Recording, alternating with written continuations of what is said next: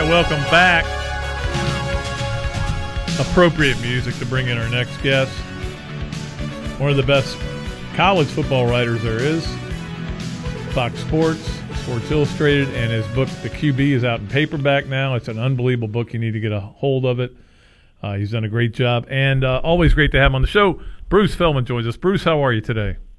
I'm doing well. Good to be on with you, Pat.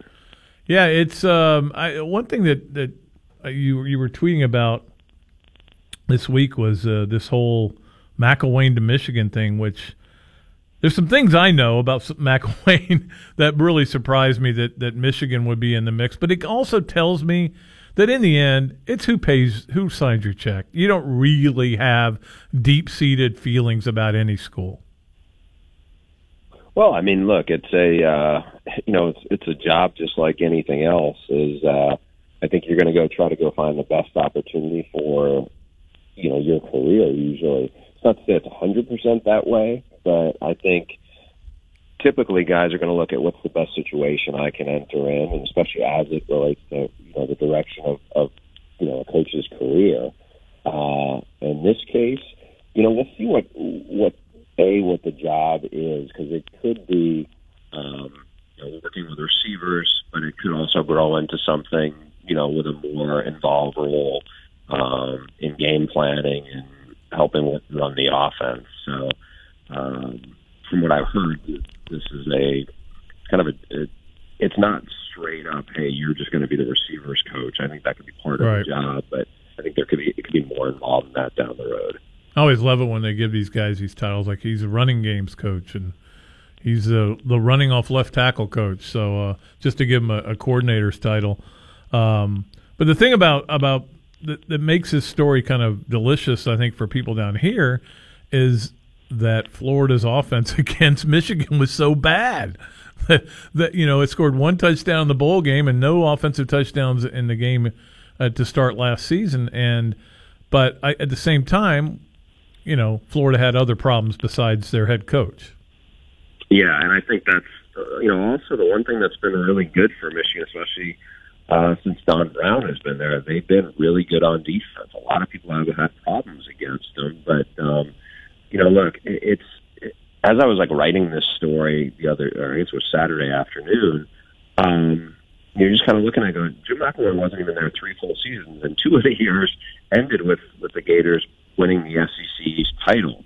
It's just a very, as you well know, as you know better than me, this has been a very curious couple of years in a proud, especially in the last 3 decades, Florida football history, to say, okay, guy, if you finish the year there, they won the SEC East, but obviously the SEC East is not what it used to be. At least it wasn't in the last 5 or 6 years, and maybe Georgia will change that. But you have a division that's been pretty much in flux. Yeah, it is kind of unusual that you have the East champ is a team that, they're obviously very good, but the rest of the league, the rest of the division still, I think they won 4 games this year against the West, and it was 5 the year before. I think the year before that was 2. It doesn't feel like they've caught up except for one team. Do you feel like this is a runaway train in Georgia and that they're going to just continue to be there and because of the recruiting class they had, or are we going to see another cycle come where Florida and Tennessee get better or somebody else? Yeah, I think that's a great question is to, can somebody derail Georgia because they have a ton of momentum. They came real close to winning the national title. They put together an amazing recruiting class, so they got a lot of momentum. So we'll see. I think they're going to take a slight step back in 2018 on the field, and that could be, going 10-3 and finishing, number 11 instead of in the top 4, just because I think they'll take some roster hits but I think Kirby Smart and his staff are going to build the roster even deeper than it was this past year. In the middle of this, you got your other former coach, Will Muschamp, had a pretty nice year quietly. They win 9 games. I think they should still be pretty good. I feel like they, have the benefit of Tennessee just struggling so much in the last decade, Florida having, which I think is an aberration that they were a 4-win team. I don't think that Florida's ready to jump back and go be a top 10 team, but I think that, they should their roster is a lot better than 4 wins. And then you look at Kentucky and Missouri, I think benefited of that. They have won 7 games each, and we'll see if they're able to sustain that, or if these other schools, namely the 2 traditional powers in addition to Georgia, Tennessee and Florida, how much better can they get fast? Because I don't look at either one and think they're a top 10 team, but they still have enough players there where they should be, getting close to 8 wins, especially when you're in a division where really only Georgia has a talent gap over the rest of the teams in the league. Yeah, and I wrote about this for tomorrow a little bit in my back nine that the thing about Florida is it's not going to happen overnight. That teams go through bad cycles. I mean, shoot, before Saban walked in the door, I think Alabama had 3 losing seasons in 7 years. I mean, that's not exactly Alabama football. Georgia obviously had its struggles before this past year. So, but it doesn't happen overnight. And the other thing I wrote about on signing day, Bruce, was that the Florida brand is damaged right now. And I think Dan Mullen did a heck of a job to get the class he got as damaged as it is, because you're not only talking about 2 4-win seasons in the last 5 years, you're talking about the credit card fraud thing. There's just been a lot of issues here, and they've got to kind of get that thing all shiny and bright again. Yeah, it's a very interesting situation right now, the whole state of Florida college football, because you obviously had UCF had a great year, and then Scott Frost moves on. Yet Florida State, which had such a run, and then it just kind of bottomed out this year under Jimbo, and then he leaves. So where are the Seminoles? Is that a 1-year hiccup, or are they ready to jump back? I think Florida State is probably built more ready to compete to get back in the top 10 than I think UF is. Miami surged, but I don't know. Does Miami have the firepower on offense to do more than just win a mediocre division that they're in, or do they have a chance to be a legit playoff contender? We obviously saw the FAU and FIU combination have some success and look like they should be relevant, about as relevant as those programs have ever been. So, it's an interesting dynamic where it used to be the big 3, and it's still, the big 3, but I think that there's been some resets going on because you have so much staff uncertainty that you've had in the past few years, and like you said, there's been some off-field stuff tied to a bunch of these schools too. Yeah, it's interesting to me. I don't know how much attention you paid to the reveal the other day on Sunday. Actually, it was yesterday for basketball, and football kind of gave them that idea, and it's been very successful for football.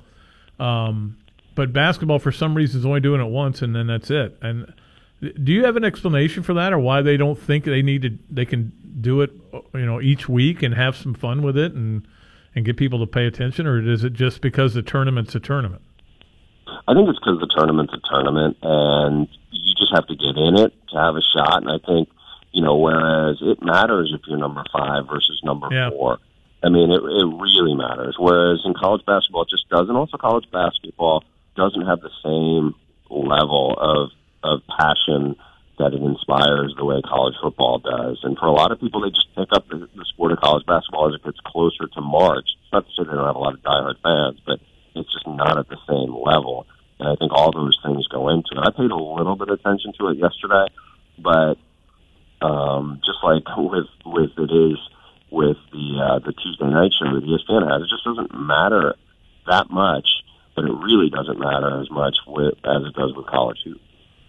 I think it really doesn't matter is when somebody puts out, although I hate to say I retweeted it, what the SEC basketball tournament would look like if the season ended right now. Because it's not going to end right now. So it doesn't really do you any good. Last thing for you, Bruce, before we let you go. Is there a team outside of the blue blood powers, and we're talking Clemson, Alabama, obviously, teams like that, Georgia now, that you think can make a run next year and make things interesting and have a shot at getting in to the Final Four when it's all said and done? I mean, I don't know. it's hard to imagine a team coming out of nowhere, but like Washington a couple of years ago, that was kind of a team that came out of nowhere. Yeah, and I think they'll be even better in 2018 than they were a couple of years ago.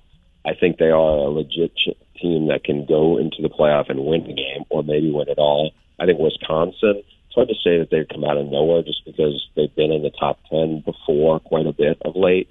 I think Wisconsin should be really good. I think they'll have the nation's top offensive line returning and have a terrific running back, a quarterback who has some talent. I know he's streaky, but they've done a really good job on defense.